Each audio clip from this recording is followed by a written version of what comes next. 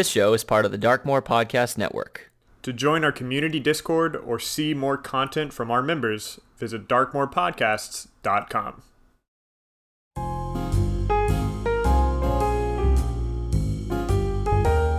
Hello, everyone. I'm John. And this is Stephanie. And welcome to Borrowing Brilliance, a new segment of Dragon Mind. In this segment, we borrow brilliance from some of the world's most insightful minds, using their ideas to better ourselves as game masters, players, and people.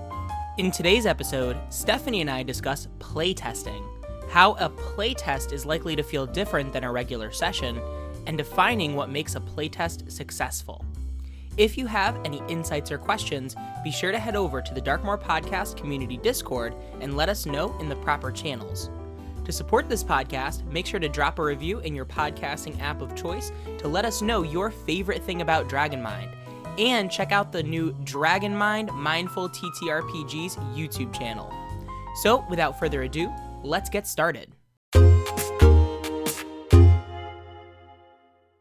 So today we are talking about playtesting because, man, there is a lot of playtesting going on. Not only do we have the 1D&D playtest, which we might get into how it's not exactly an ideal playtest. We've got Black Flag, also known as Tales of the Valiant. MCDM is coming out with their own system. There's just, ever since the OGL scare, everybody wants to kind of create their own thing. We even have friends that are testing out their own systems and doing some really interesting things. So as you're running play tests, either with maybe a system you're tinkering with, or maybe you're just trying out all sorts of new games, how to run a play test in a way that's going to be valuable. Because I think one of the things that we discovered while we were running our own play tests for the 1D&D content is that it can be really easy to get distracted from why you're running a play test in the first place and miss out on gathering the information that's going to help you make a decision of whether or not the system or rule or whatever it is you're playtesting is actually going to work.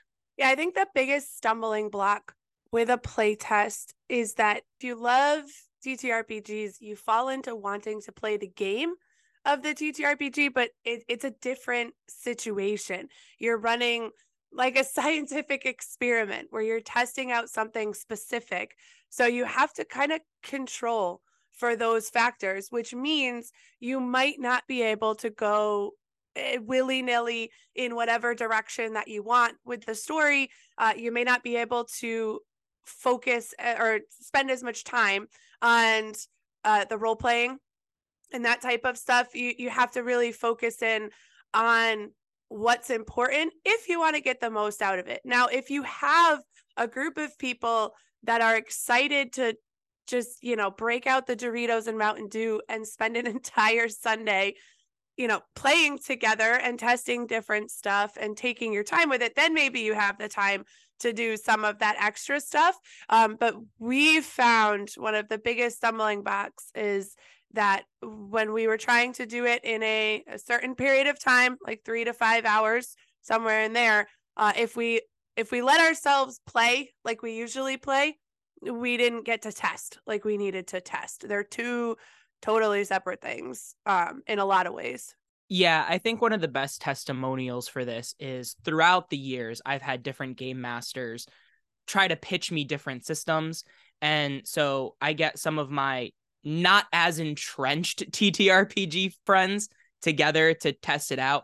And I usually know that we weren't really play testing when the feedback is it's just Dungeons and Dragons. Like how the story went had nothing to really do with the mechanics that separated one system for another. So it's like, well, why would I play this other game instead of the game that I know? And I think that that's a question that a lot of very diverse TTRPG game masters want other people to like really get a taste for different games, but they're frustrated by the fact that people just keep coming to the one that they already know. That drives me a little bit bonkers when it happens. So I'm gonna have a minor rant for a second. because we have run into that where people are really passionate about how their thing is new and different and exciting. And in their mind, it's very clear. The picture is very clear of how different it is. And for the person that's coming in blind, we only know what we know. So there's times where I've been in the position where I'm asking the question, oh, is it kind of like this from D&D? And they're like, no, it's totally different than that. And but I need a starting point. Like, it can be totally different from that. And that's just this comparison that I have. So my experience is doing this, rolling the dice this way. Can you tell me how this is different and similar to what you're talking about doing in this other game? It's just a reference point, because you can't, if you're trying to drive to Disney World, you can't just focus on how awesome Disney World is. You have to know where you're starting from. So where I'm starting from generally is a lot of experience with 5e and not a lot of experience in other things. So recognize and honor where I am, and then show me all of the cool sightseeing stuff along the way to get to Disney World. And then I'll be excited about Disney World, but I can't be excited about Disney World when I'm stuck in, the trees of Connecticut. I gotta know where I'm coming from first. So just, if someone's asking, and this is just general in life, if someone's asking for a comparison, that may just be the way that their brain works. So honor that and use that as this launch point to create a conversation, rather than just being like, no, it's nothing like that, which does nothing to clarify the situation. The thing that I come back to, this is advice that I've heard you, Ken, John Fritz, who you've mentioned as a mentor, little changes make a big difference. I honestly have kind of flags that pop up when someone's like, no, this is completely different than any system you've ever played. And it's like, but I don't need a completely different system. So a good example of that is in the Lord of the Rings 5e version. They just added this little rule that you can't take long rests unless you're in like a settlement. So basically, unless you're in a safe town, you don't get all your spell slots back and all your hit points. You can't just decide to rest in the dungeon and have that happen. That's a little change that completely changes the balance of 5e's base system and a lot of the assumptions and expectations players have of their choices. So sometimes the point of playtesting isn't necessarily a whole new system. And in fact, if it's completely different, there's only so many ways you can roll dice. Like roll a dice, compare it to a target number, whether it's high or low or whatever, and then narrate a result. That's the base mechanic of all TTRPGs I know of. And if there are exceptions to that rule, please let me know. But when someone's trying to tell me it's completely different, is it, or are they just trying to justify it to themselves somehow? I think I know where they're coming from, but I agree with you. It can be very frustrating because then you feel like you're not able to make any choices because you don't know where you're at. Yeah, just to round out this rant that's slightly tangential, but there is nothing new. That we've done it all as humans. We've said it all. We've seen it all. Every situation, every story's been told. It's just your unique spin, your unique voice that you're putting on it, because it depends on how you think of it, but you've never been on this planet before in the combination of atoms that you are right now, at least, depending on what your perspective is. The only unique thing is you. Everything else, and I sometimes I run into this challenge building characters because I'm trying to come up with something that doesn't feel cliche, but really every story, it's like, your characters' parents being dead, that's like a trope, but it's a trope because it's interesting and it creates a compelling story, and it serves a purpose. So it's okay that there's nothing totally new and different, and things can feel totally new and different even when they're not, because of the people that you're playing with and the framework of the story. But it's okay that we're scaffolding and iterating and evolving ideas that have been around. Yeah, I think we hammered that. So John, if you had to sum it up, what is the point of a playtest? So in a TTRPG specific context, I find that the point of a playtest is to see how a slight change or a difference in mechanics leads to different story outcomes. So, for example, I've played in systems where you create a character's story through rolling random events on a table. And that engages the brain differently than just having, say, the D&D approach of just a species, class, and background. So when you're playtesting, it's a mechanics thing because the story can be created in any way that you imagine. That's what makes TTRPG so wonderful, is that they're a human experience and that you have humans spontaneously creating things. But the thing that helps players immerse and engage in all the wonderful things we want out of it end up being the mechanics, or else we wouldn't be playing a game. We'd just be at a storytelling workshop or an improv acting workshop. Because of that, a playtest needs to be more mechanically minded. The story is important, but really what you're testing is how the mechanics help you tell that story. And you can choose to test story structure as well. Like you've played with and found that you liked from experimentation a 3-act story structure, creating a closed loop whenever you play a game. So that is something that you play tested and then decided to keep that was directly related to story, but at the same time, it's still a mechanical choice. You're creating a structure that isn't, linked to the TTRPG rules, but it's kind of the rules, it's the foundation, it's the structure of how you design a session.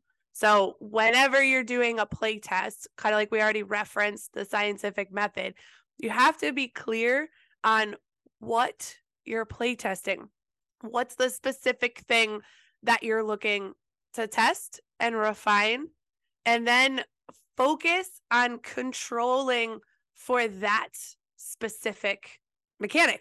Make sure that comes up, make sure that that's the focus, that any combat creates the opportunities to see how that works in various situations. Like when you play tested facing rather than flanking, there was no story in that. We did not worry about it. We just jumped from fight to fight with different numbers and skill level of combatants on the field, and we just saw how it works. So there wasn't any focus on any of the other stuff that goes on. It was literally just scenarios that were specifically designed to test how we felt about facing, how well our party could pick up the idea of facing, because it could be a great idea. And if your players just aren't into it, that's part of what you're testing too, which can make it kind of tricky because you can't, this isn't a scientific experiment where we can control for every factor. So, and we'll get into that a little bit more about kind of prioritizing what you're looking to focus on. But it's really, you got to pick something, and then you have to discipline yourself to create scenarios that allow you to test that specific mechanic. And one of the outcomes that was interesting from the facing play test, I think that these terms can all get kind of muddied. So when I say story, like, it did help with the story, but not in the way that some people think of the story. So if you think of the story in terms of like your character's emotional development and their background and their physical description, we weren't worried about that. But there is a school of thought in game design about how mechanics tell a story. And I just remember with facing in particular, there was one 5e game we were both a part of. And you and I had tried to do this thing where we were fighting a worm monster, and I tried to distract the worm monster to get it to open its mouth so you could shoot inside of it. And what the game master said was, well, in this game, that doesn't really come into play. We roll the dice. It's a cool description, but there's no mechanics for that, which there were. It's facing in the Dungeon Master's Guide. But what ended up happening when we started doing facing is we started to notice, as a story description, I try to distract them by trying to run behind their back, which as martial artists, we know is one of the most vulnerable places that you can get to is the back. So it started to create cool mechanical strategies, but also descriptions that made sense that normally we would have no incentive to consider because, again, quote unquote, it didn't matter. So I think when you're testing mechanics and you're thinking about stories and mechanics, you're right. Storytelling structure is a mechanic of writing. It is a rule or a procedure, which is how Jesse Schell, who's a great game designer, defines mechanics. I think that you just have to be very, very clear and do your best, because again, people are variables, to get everybody as clear as possible to figure out what are the things that we care about and what is going to distract from the things we care about. I think more so than controlling variables, it is controlling variables, but limiting the distractions that are going to muddy the information that we're trying to glean. So how do we get clear on the mechanics that we're testing? So I think first, the question to ask is, how unfamiliar are the things that you're testing? So, we go back to a game master being like, this is nothing like you've ever played. How you approach that kind of play test is going to be very different than what we were just talking about with Facing, which is a system we're all highly familiar with. We're just adding one little optional rule and seeing in play the second, third, and fourth order consequences of the rest of the system. And if it's going to be a brand new system, like how we experienced Pathfinder, you just have to know there are other things that you're going to have to control for. So, for example, I think the Pathfinder playtest would have gone better if I had handed everyone pre-generated characters rather than trying to create our own characters. I think that in the starter set, there were not only pre-made character sheets, but like a page of instructions of how to play your character. And I think that would have smoothed out a lot of the rough spots that came out during that playtest. I think to sum it up, you gotta get clear on what your goal is. So make sure that you can write it down in 10 words or less, and probably less. So I am testing the Pathfinder system. I am testing Facing in 5e. I am testing some other whole new system, Fate Core, or whatever it is that you want to play. Then once you get clear on that, then you got to think about who is going to be the best people to invite for your playtest. So when I was playtesting, being a DM, which is kind of a playtest in and of itself, I hadn't done that role before. I was testing how that felt for me. I started out by inviting my husband and my kid because I knew that they would be chill and they had enough knowledge to support what I was doing, but not enough to rules lawyer me. And I knew they would be super supportive. So I picked people very deliberately about who I wanted to play test with. There's people that were going to be open and that I could have honest conversation with, but would have my best interests, at heart with what I was testing.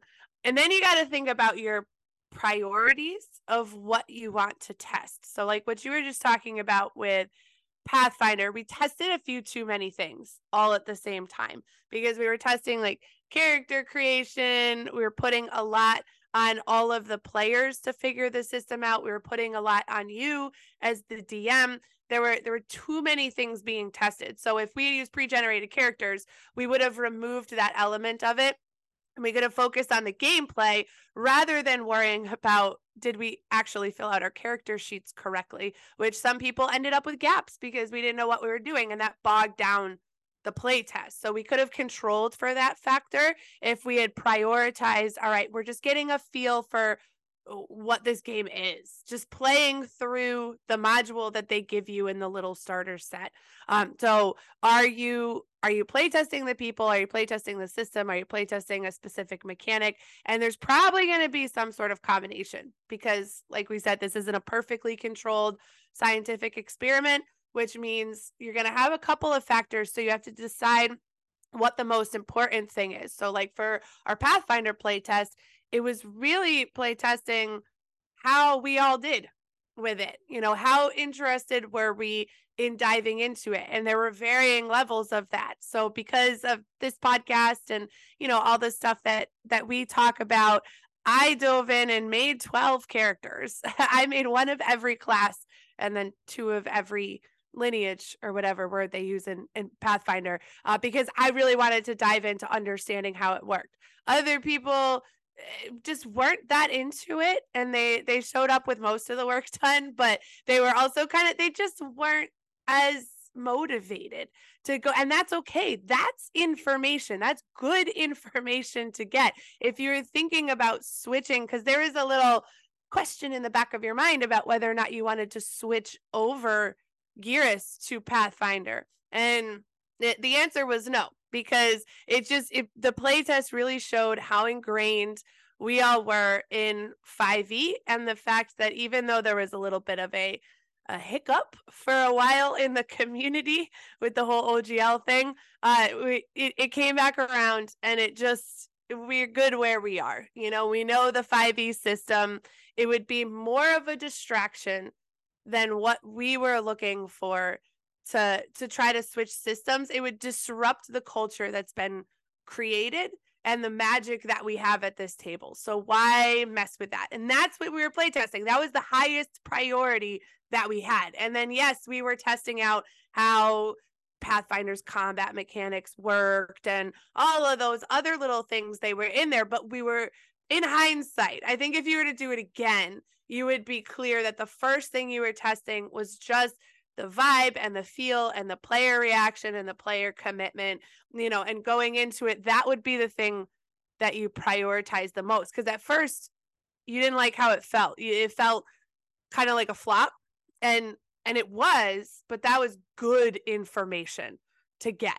That told you everything that you needed to know. So now, if you had been super invested in learning the mechanics of Pathfinder, you would have been incredibly frustrated with how that went, because we just didn't get that deep into it, but because you were able to orient your perspective on what was important and what you were really testing in the end, it was a successful playtest, even though it was a bit of a mess. That was the information we needed. It's so interesting how TTRPGs parallel martial arts, because in the martial arts community, sometimes you'll hear people squawk about this style is the best. It is number one superior. Nothing can defeat it.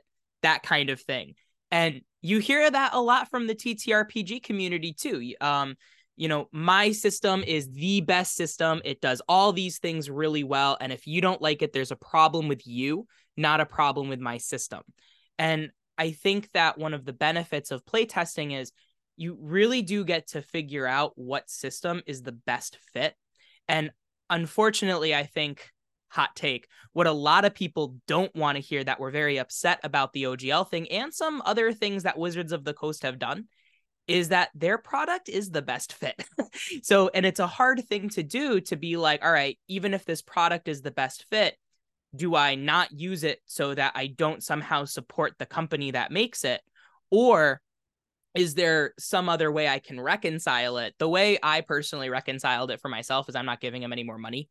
I have all the books I need already to run a great 5e game, and I'm confident enough now to homebrew the stuff that I don't like, that I don't feel like I need to pay him anymore. And also, according to them, they're going to release the new edition into Creative Commons, which means unless I want to pay them for the 2024 core rulebooks, I can just look at what they've done with the Creative Commons one that they're releasing for free. I think what 5e gets right is it's kind of this not too tight, not too loose.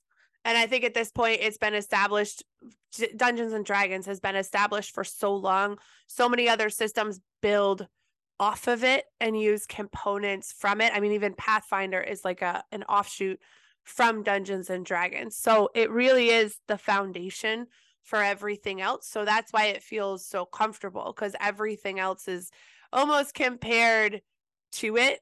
And that's what creates the space for so much creativity. Again, there's enough structure that there's banks to the river. It's not just a free for all, which we've kind of experimented with games that were a little more like that. And it was confusing because there was not enough rules. Like, it was just a little too willy-nilly how you figured stuff out. And then, and then there's other games that are much more crunchy that are going to appeal to some different people, so some people are going to like the crunchy, some people are going to like the loosey-goosey, but then you've got Dungeons and Dragons is that little Goldilocks spot in the middle, not too tight, not too loose, just right.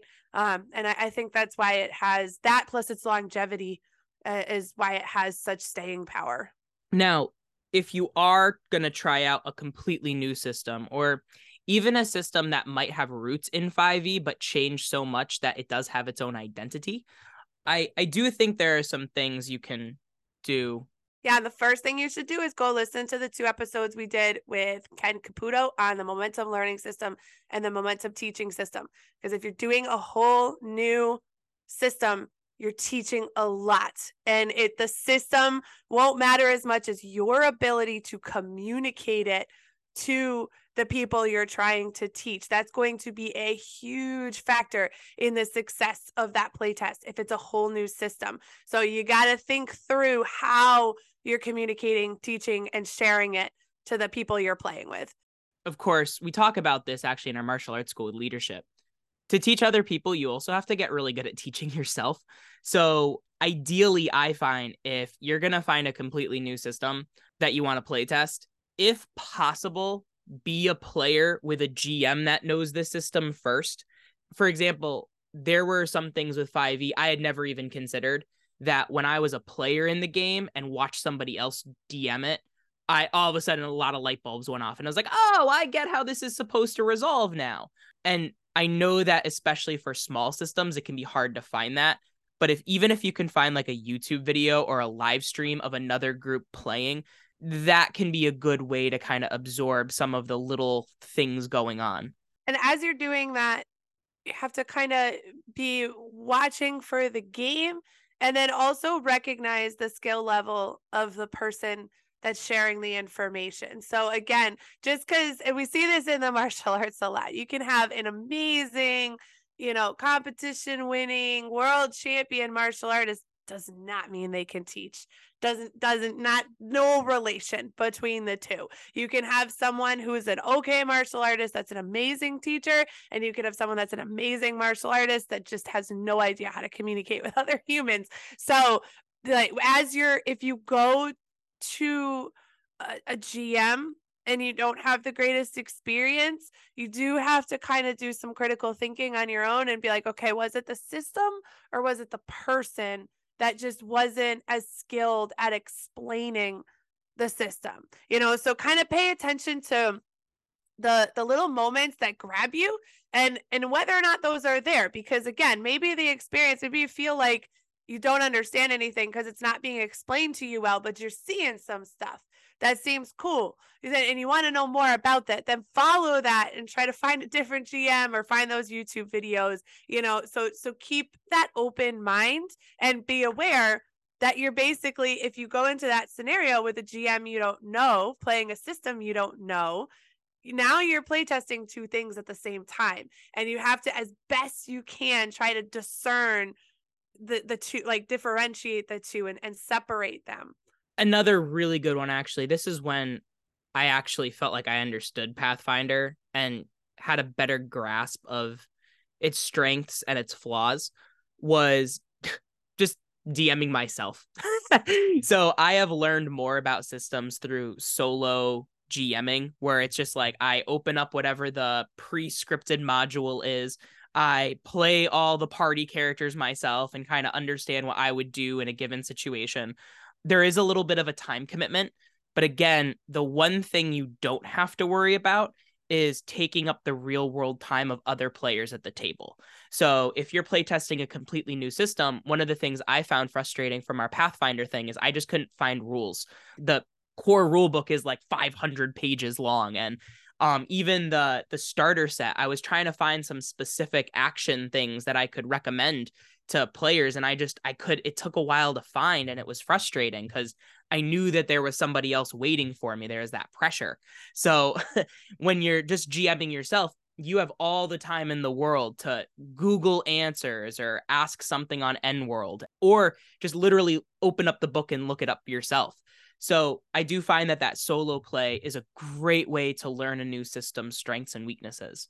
Yeah, and that, basically, like you said, it gives you the time to do the work without worrying about the pressure of other people. You're also controlling for that human dynamic to some degree. Now, obviously, your opinion isn't the only one that counts. So unless you're going to continue soloing, like if you had soloed Pathfinder and loved it, and then just been like, we're switching, then that wouldn't have been really fair to all of us at the table. But I bet that playtest could have gone a little smoother, and it wasn't a total disaster, but you know, there was some clunky bits, and that playtest could have gone a little bit faster had you had a little bit more experience on your own time. And it doesn't matter. Like, I read that entire book cover to cover for the most part, just not every detail of like every spell and everything, but I was interested, so I read through the whole Pathfinder book. That doesn't solve everything. You know, that doesn't mean I memorized the thing. So I read through it, but that's very different. Like, reading from cover to cover is very different than having to flip through it and find things, especially under a time crunch. It's different than actually using it. There's just a lot of dynamicness that happens during the game that you can't simulate if you're just studying the material. You have to use the material. So that's where the solo playtesting can really help you even just understand how to flip your way through the book and find information faster. Yeah, I think overall, to round out this section, we've talked about controlling variables and kind of thinking more in like a scientific way. I think like the simplest mantra you can give yourself is to just start simple. And that's great advice for if you're a new GM, because like you said, like when you start game mastering, it's kind of a playtest of figuring out if you like game mastering, if it's a new campaign, a new story arc, a new character. If you start simple, you can always build off of it. If your foundation is too complex and something goes wrong, it makes it that much harder to diagnose and fix. Hiss, keep it simple, stupid. All right, so we've talked about a bunch of examples, and now we're going to dive into a couple more ways that we've play tested successfully and not successfully, and kind of dissect what makes a good play test by talking about some real life examples. So we talked about the facing playtest that we did, which I think was successful. You set it up in a way where we were very focused on this one mechanic. Everything pointed to that mechanic. We were able to play with it. And it was, it was designed appropriately for what we were trying to do. And you narrowed in on that one specific thing. There was another experience I had with playtesting that was the opposite of that. And I won't go into too much detail, but basically we're trying to playtest mechanics, but the bad guy we were fighting was too powerful. So my character went down and I didn't get to playtest anything because I was dead the whole time. So that's, if you want to playtest combat mechanics, you might want to create a bad guy that maybe is really beefy, has a lot of hit points, so it extends the combat. They can't hit so hard that it knocks your players out, because then they can't play test anything unless you are specifically testing a death mechanic, which we'll talk about that as we get to one of our examples, because I was in a situation where the DM was specifically trying to kill us because the whole point was to test a death mechanic. So if that's the goal, then that's great. Then kill your players. It's fine. Make them go down. But if the goal is for them to test the actual like combat mechanics, make sure they stay on their feet. Otherwise, they don't get to do anything. Yeah, this is a good point to reiterate that. Clearly communicate what you're playtesting with your players. I think that a lot of game masters have an instinct to try to hide things and do a big twist. And when you're playtesting, in order to glean information, you need to be clear about what it is you're playtesting. So if I was just playtesting a system and the GM threw an encounter that felt unfair and I got knocked out, but they were trying to test death mechanics, but I didn't know that, I wouldn't be okay with that. But if it was clear and upfront, like, hey, you're probably going to die because I'm playtesting this specific thing that you can do while you're dying. Completely different frame of reference, even though the outcome is similar. And that's why the facing playtest was so successful. It was because you were clear on what we were testing out. You were like, hey, there's this alternate rule in the player's handbook. It's it's an alternative to flanking. I want to see how it works, so we're gonna try it out. There's gonna be no story. It's just gonna be a series of combats. Then we're going to use this specific Roll20 mechanic to do it, and you have to declare it at this time in your turn. You know, you were very, very clear and upfront about what you're playtesting. We already talked about our Pathfinder playtest a bunch. And with that, I think that was a situation where in hindsight, you got clear on what you were testing, like we talked about. But I think at the beginning, there could have been more. And you didn't know what you didn't know about how your players were going to react, how much time they were going to invest, just kind of the approach and motivation they were going to have. But now, if you decide to play test another system in the future, you have a lot of great information about how to present it and how to dive into that, like the example of giving pre-generated characters. Oh, you were asking for us to learn a lot diving into that playtest. Like character creation is its whole big thing. Actually playing the game is a whole big thing. Combat mechanics are a whole big thing. So there was a lot to ask of your players. So, and of yourself, you know, in trying to juggle it all. So if you had taken a step back and made it a little easier on yourself and on everybody else, then I think that playtest would have gone better. But again, it's all about perspective. We learned what we needed to learn. It was successful, even though it was a flop. It's one thing to see if the system jives with your table, which Pathfinder did not, but also how much support there is for that system by a wider community. And again, that is why 5th edition is so successful. Like there are so many content creators, YouTube videos, TikTokers, blogs, forums, to figure out and explain the rules in a digestible way. Whereas with Pathfinder, I was excited going in, and what I kept hearing, like, and reading comments from is, oh my gosh, you have this 3-action economy. It's so clean. It's so easy to pick up. It's so easy to learn. There's all these options that you can have. And when it came to actually playtesting, that wasn't my experience. And actually, even when I asked the question, like, hey, my players got stuck in this fight because of this reason, I was basically told, like, just don't GM that way. So I didn't get a lot of support from the Pathfinder community that I gleaned. That doesn't mean that the support isn't there, but it might be harder to find. And it was kind of an echo chamber of community members praising the same things about the system. And because, again, it's a smaller game, so it's a smaller community. So they have their own colloquialisms and shorthands for little things that as a newcomer, I didn't really understand. And so that was part of the learning process too, is sometimes you can only play a game to the amount that you're supported by the other people who play that game. And of course, for smaller systems, it's going to be a lot harder to get that kind of support.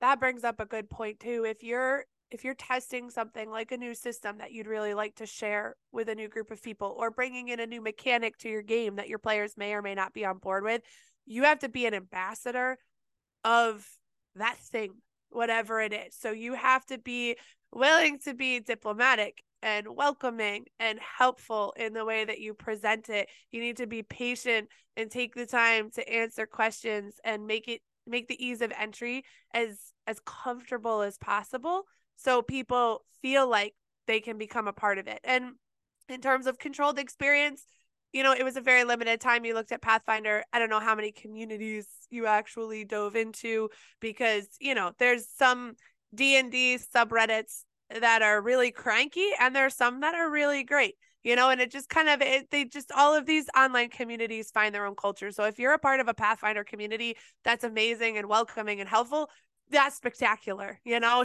Make sure you share that out in the world, and, you know, and bring people in if you have a positive community. If you're part of a community that's a little bit more exclusive, then just understand that not as many people are going to be attracted to it, because it is like learning a whole new language. And when someone's brain is cluttered with what they already know, even if they're willing to let go of that, we went into Pathfinder willing to let go of what we knew from D&D, but also what we knew was D&D. So like I said earlier on, the only thing that we can reference is what we know.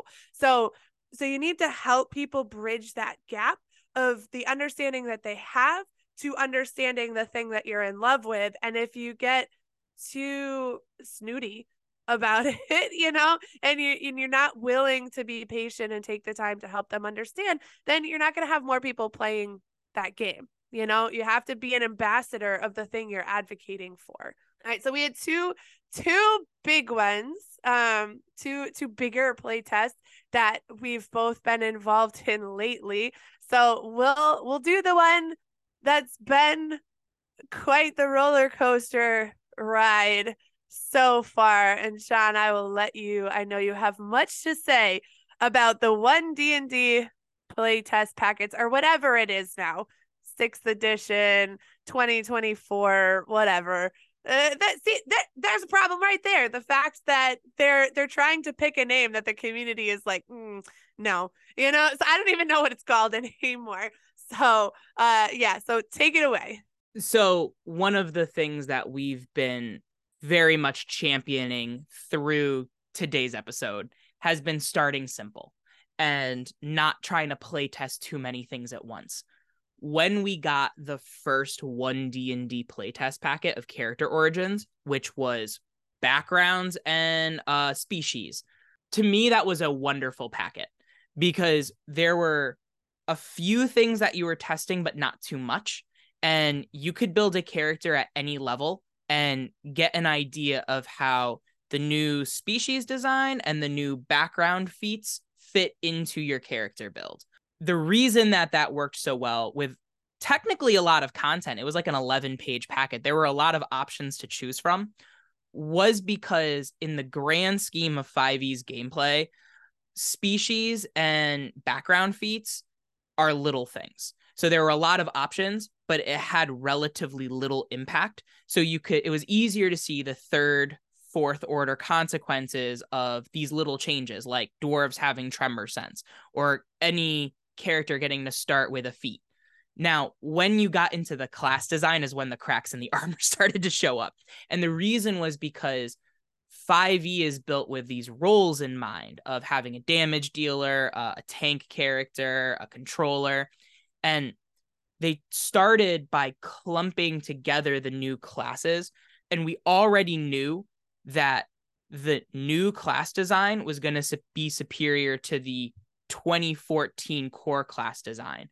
So when we were given Rogue, Bard, and Ranger as the first 3 classes to play with, there was no way to test like what the different roles would look like.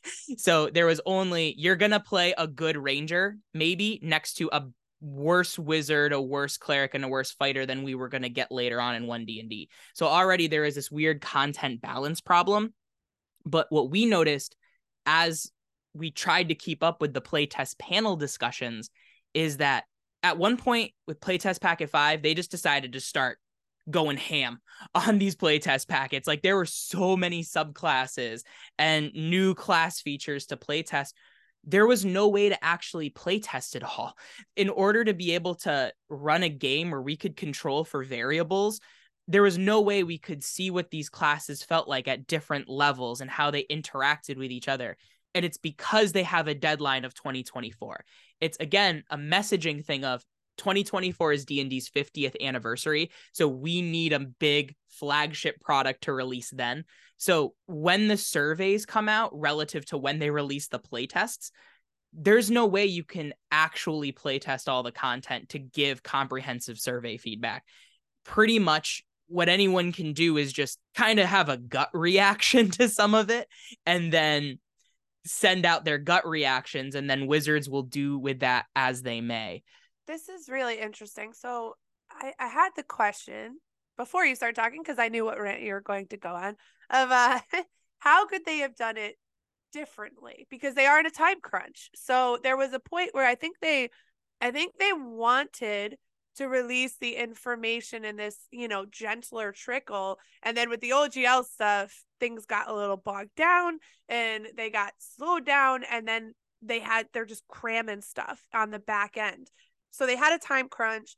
They also have this challenge of a very fanatical fan base that is comparing every minute detail to what they already know. You're comparing the monk of 2024 to 2014. And it's this very intense scrutiny on every little detail. So those two factors create a challenge that I don't know that I have an answer to. But as I was thinking about it, it's kind of interesting because our other example for comparison is Distal RPG, which Michael, who's been on this podcast before, has been playtesting, and I've been privileged enough to be a part of it from pretty early on in him playtesting and developing this. And you can find the playtest. It is available online in its early stages. Really beautiful document. It's very, very well done. And I've really been enjoying this system. And I have gone through a playtest with his material much faster than the 1D&D material was released. And I'm trying to think of what the difference was. So how did he release the same, basically released to me the same, and the one other person we've been playtesting with, and you got to sit in on one as well. How did he release the same amount of material to us, if not more, because it's a newer system, and have it not be as overwhelming as the 1D&D part of it is? And I think a big part of it is the comparison, because I have nothing really to compare. I'm not comparing monk to monk. He has martial classes and spellcaster classes, but they're not D&D. So they're unique and different. So that kind of frees my mind a little bit. I'm not trying to make this minute comparison of this like very specific mechanic. But the other thing that I feel like helped is every time I showed up to a play test, he had a very specific thing that he was looking to test. So I remember one time it was darkness, just how darkness affected play. So that kind of focused in the combat, just like we did with facing. But to do that, he said, make this type of character to bring to combat. So it was like we were playing around with the classes, and those were all new at the same time that we were testing a very specific mechanic. So even though he was hitting a lot of things at the same time, he was doing it in a way that didn't feel overwhelming as a player in the game. And I just find it so interesting, as you were talking about the 1D&D, just how different those two experiences felt, even though it was the same amount of information that was being processed every time. So I don't know. And maybe there was a novelty as well, because again, it back to that comparison thing. I wasn't like, oh, do I like this monk better than another monk? It was just like, oh, I get to play a jester. I wonder what this is going to be like. Or I get to play, oh, I love the ferryman class. That one's my favorite. And that, speaking of death mechanics, he's got some really unique and interesting death mechanics in there that are worth checking out. And I really enjoy that class. But I learned how to play that class by going into playtests that were like, all right, we're working on darkness, or this time I'm going to try to kill you because I want to see how the death mechanics work, that type of thing. I want to go off on a tangent for a second, just because the life path tables that Michael developed for Distal is the best character backstory generation mechanic I've ever seen. And I've seen a lot of RPGs, and I think the reason is because a lot of RPGs try to be too specific. So if you even look at the tables for backgrounds in the 2014 Player's Handbook, it's like they're so specific that there's no room for the imagination. But Michael found that golden balance of being specific enough that I can imagine without being so specific that it's boxing my character in. So just from a straight up design standpoint, it's brilliant. When he presented that to us, speaking of the various ways you could do a playtest, he literally just texted us. Here's all the information about the table that I'm thinking about doing. And it was literally just in a text thread, chat. And we were able to play with it, because it was kind of a simpler mechanic, but we didn't have to get together to do it. It was something we could play with. But just to give people a reference, so the framework of the background is I grew up blank, and then you roll on a table to fill in that blank. And my days were spent blank. I became a blank the day I blank. So you roll, and you end up with, like you said, this very not too tight, not too loose description. So I happen to have my character sheets nearby. So one of them that I ended up rolling, and I kind of had an idea in my head of what I wanted this character to be, like a little bit of like a feeling tone.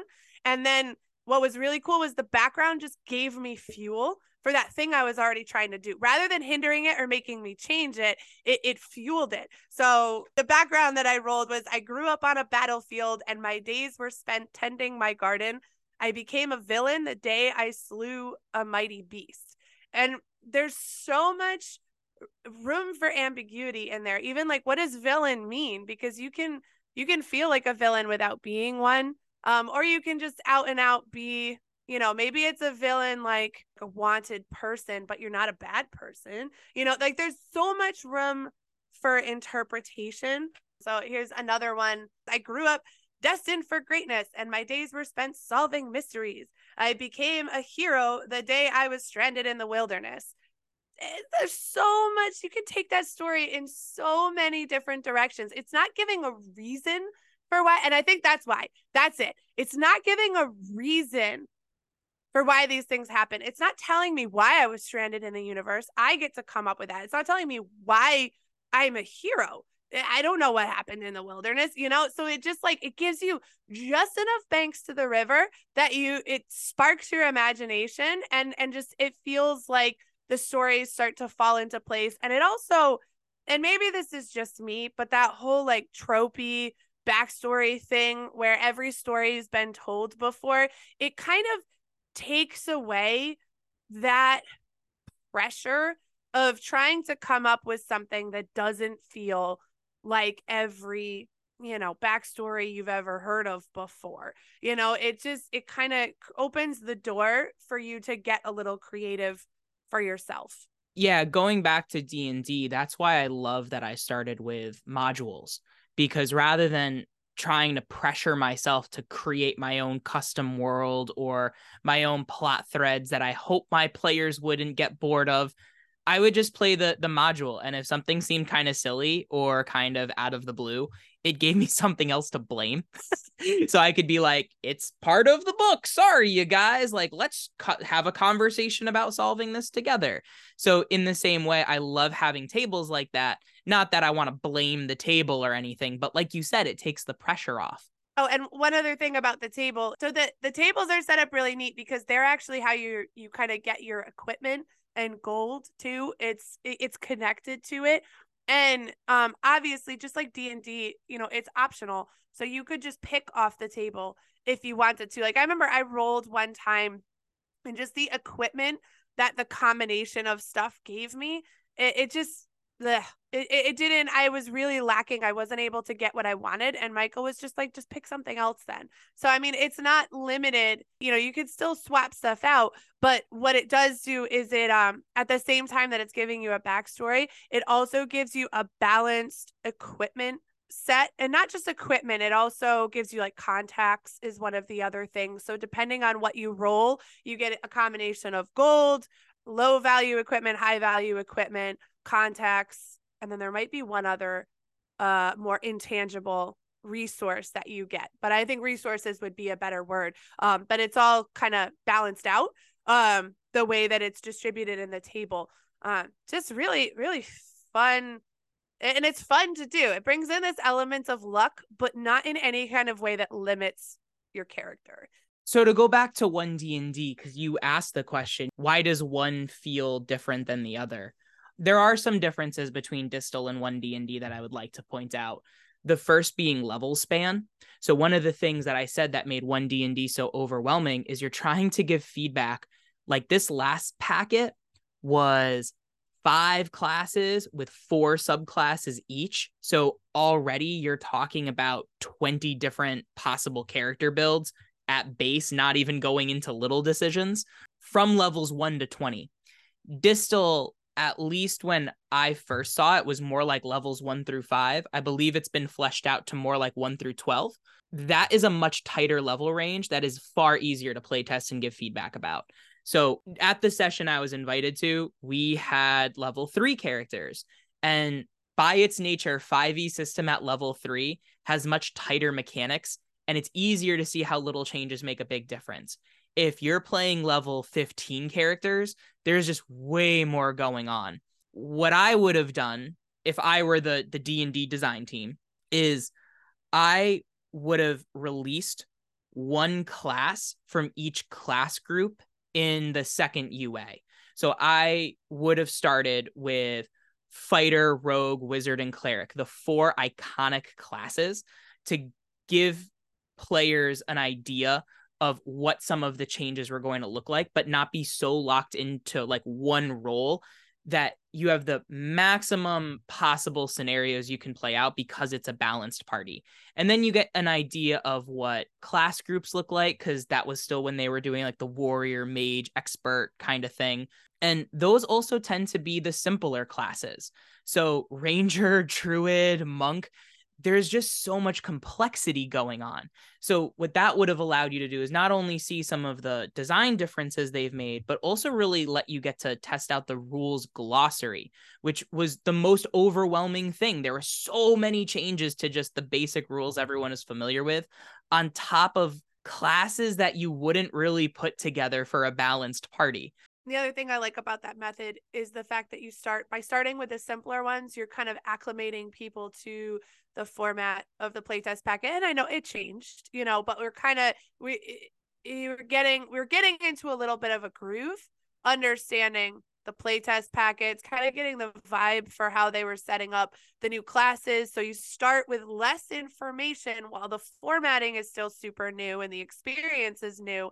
And then you increase the complexity as people's comfort levels go up. So, but yeah, I don't know what they were thinking, but it doesn't feel like it was a very organized process.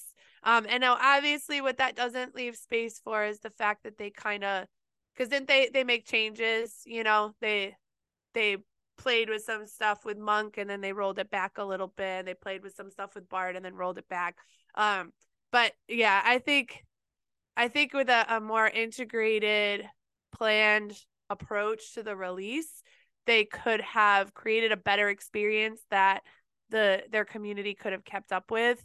And then we could have been more helpful, because there's no way that these surveys are actually, you would have to have D&D be your full-time job to be able to play 40 hours a week to really test all of the different pieces. So you end up with a whole lot of people just talking about what they like and don't like without actually implementing it, which is dangerous, because now you just have people with their full cups and clouded minds that have already made a decision about something, and they haven't had the experience to actually test it out. And all you're getting is opinions, not actual information. Well, and also more absolute judgments. So opinions aren't bad as long as there's kind of, I don't know, like a nuance to them, or like, I like this because blank. Watching one of the 1D&D announcements with a live stream with a comment section, it was so predictable. It was like, did they nerf something? Boo! Did they make something more powerful? Yeah! Like, there wasn't any conversation about, oh, if you make this more powerful, that takes away from this other option that you could select. The danger of having surveys is you're only capturing a loud minority rather than what's going to make your game most accessible for most other people, like that ease of entry you were talking about. Yeah, and I never even did the surveys because they were so long. I have a job and a kid, and I didn't have time for all of that. I may have done one of them, and then when you layer in all of the information that they were trying to get you to test, and it was just like, I can't give an accurate answer of this. So now you have a population of people that care, that just don't have the time to invest in doing, so they just don't answer because they know they don't have full answers. So now that reduces your survey results to the two extremes: the people that are just loud and haven't, they just have their set opinion and they just want to squawk about it, and then the people that are, and obviously these are people that are really good to listen to, are the people that have the time to actually play test and dissect it, like the YouTubers that have turned this into a job and do have the time. It is actually their profession to sit down and comb through this stuff. But for the average person, it was just too much. So they didn't get my opinion because there was no way that I could go through all of that. There's also a trust component. I know that a lot of people have very loudly said that they don't trust that if they fill out the survey, that the company is going to take their feedback seriously. I'm more concerned about how they're interpreting things. Oftentimes, I compliment Jeremy Crawford. I think he's a very smart person, and I really like his game design and his philosophy and stuff. One thing he said that made me raise an eyebrow is he was talking about the barbarian feedback from 1D&D and how sometimes when someone says how they overall feel, that's not how they actually feel, because for the barbarian, the overall satisfaction was kind of more toward like 60 and 70%, which is like, but you know, each individual feature was highly satisfied. So barbarian must be good overall. And what a lot of us listening to that announcement said was, well, no, just because we like the individual features doesn't mean we also don't think that there are some features that are missing. So when we're saying we don't like it overall, it's because we like what you gave us, but we want more, or we want a different combination or something like that. So it just, there was a lot of displays of like, I don't know, statistical interpretation is a science and an art form. And so part of a playtest process is the trust that when you playtest it, the feedback will be interpreted in a helpful way. And if you're demonstrating that you're not listening to the feedback in a helpful way, it makes it hard to want to give feedback, which kind of destroys the purpose of a playtest. So I guess that would be another thing to say if you're even playtesting at your own table is, are you easy to give feedback to? And do your players trust that if they give you some sort of critique, that you're not going to make them feel bad about giving you a critique? And I mean, I think that's good advice even beyond playtesting, but especially playtesting when it's still kind of up in the air how things are going to go.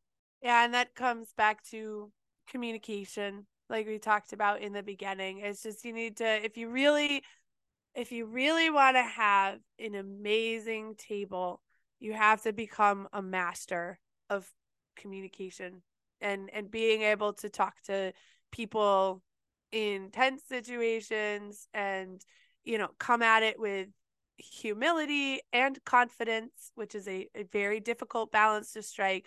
And not to let your head get too big, but I think you do a really good job of that. You kind of just matter of factly present, this is a thing I'm testing. I don't know how far it's going to go or how well it's going to work. I think it's kind of cool, so I thought we'd try it out. Please give it a chance, you know? And then you're also willing on the other side to say, you know, here's what I think went well. Here's where I think I could have done better. You know, what do you guys think? And it creates the opening for honest communication. And then we've mentioned the 4 Agreements by Don Miguel Ruiz. You do a good job of genuinely not taking things personally. You have kind of, and that is a hard thing. You are a unique person in your ability to kind of step back from situations and look objectively at stuff. I mean, we all view the world through our own lens, and of course we want people to like us. We want to do a good job. And it can be hard not to get sucked into caring so much about that you make it hard for people to talk to you. But that's, you know, practicing not taking things personally and getting curious about what happens. You know, like I know you were definitely a little frustrated after the Pathfinder playtest, but as you worked your way through it and as you talked it out and got feedback from everybody, because of the mindset of curiosity, you were really just trying to unravel this puzzle, this Gordian's knot of why it didn't work. And then in the end, it was a really positive experience because you learned a lot from it because you came from curiosity. Now, if you had gone into that and you'd just been ticked off that, you know, this person wasn't as prepared as you wanted and the Pathfinder book is too big and it was all about pointing fingers in a lot of different directions, then we would have learned nothing. And we all probably would have been really upset with each other at the end of it. But it was that curiosity mindset of just like, I want to figure this out so we can all have a good time. What is going on here? So like there's a frustration, but it's directed at the fact that you want everybody to have fun and we're not. And what's going on? Like what is that? And it's that persistence in figuring out how to make things better without blaming any one person or thing, that creates a solid playtest and a solid table experience. Thank you everyone for listening to today's episode. Our theme song, The Lounge, is brought to you by Fesleyan Studios, and you can check out more of their awesome work at fesleyanstudios.com. This podcast is also a proud member of the Darkmoor Podcast Network. To discover more excellent TTRPG content like this, head to darkmoorpodcasts.com. Last but not least, to support this podcast, make sure to drop a 5-star review in your app of choice. It's a little thing that goes a long way. Have an awesome day and an awesome time at the table. Bye-bye now. Well, Grimton, Morlinde and Ulrich are gone. We're in a new, unfamiliar land of Kolgafir. What's our first move? Polaris, I'm not too certain, but I did hear Fishbelly talking about something. Oh, yeah. With the Warlord's half-sister in a meeting. Yeah, that's about the only lead we have so far. We haven't been here long. Might be worth checking out. Seems like a plan to me. Join us as our party explores an unforgiving region of the Cusp and allies with new party members in Arc 3 of Advantage, a 5th edition Dungeons & Dragons audio drama focused on storytelling and character development, in the Darkmoor Podcast Network. Find us in your podcast app.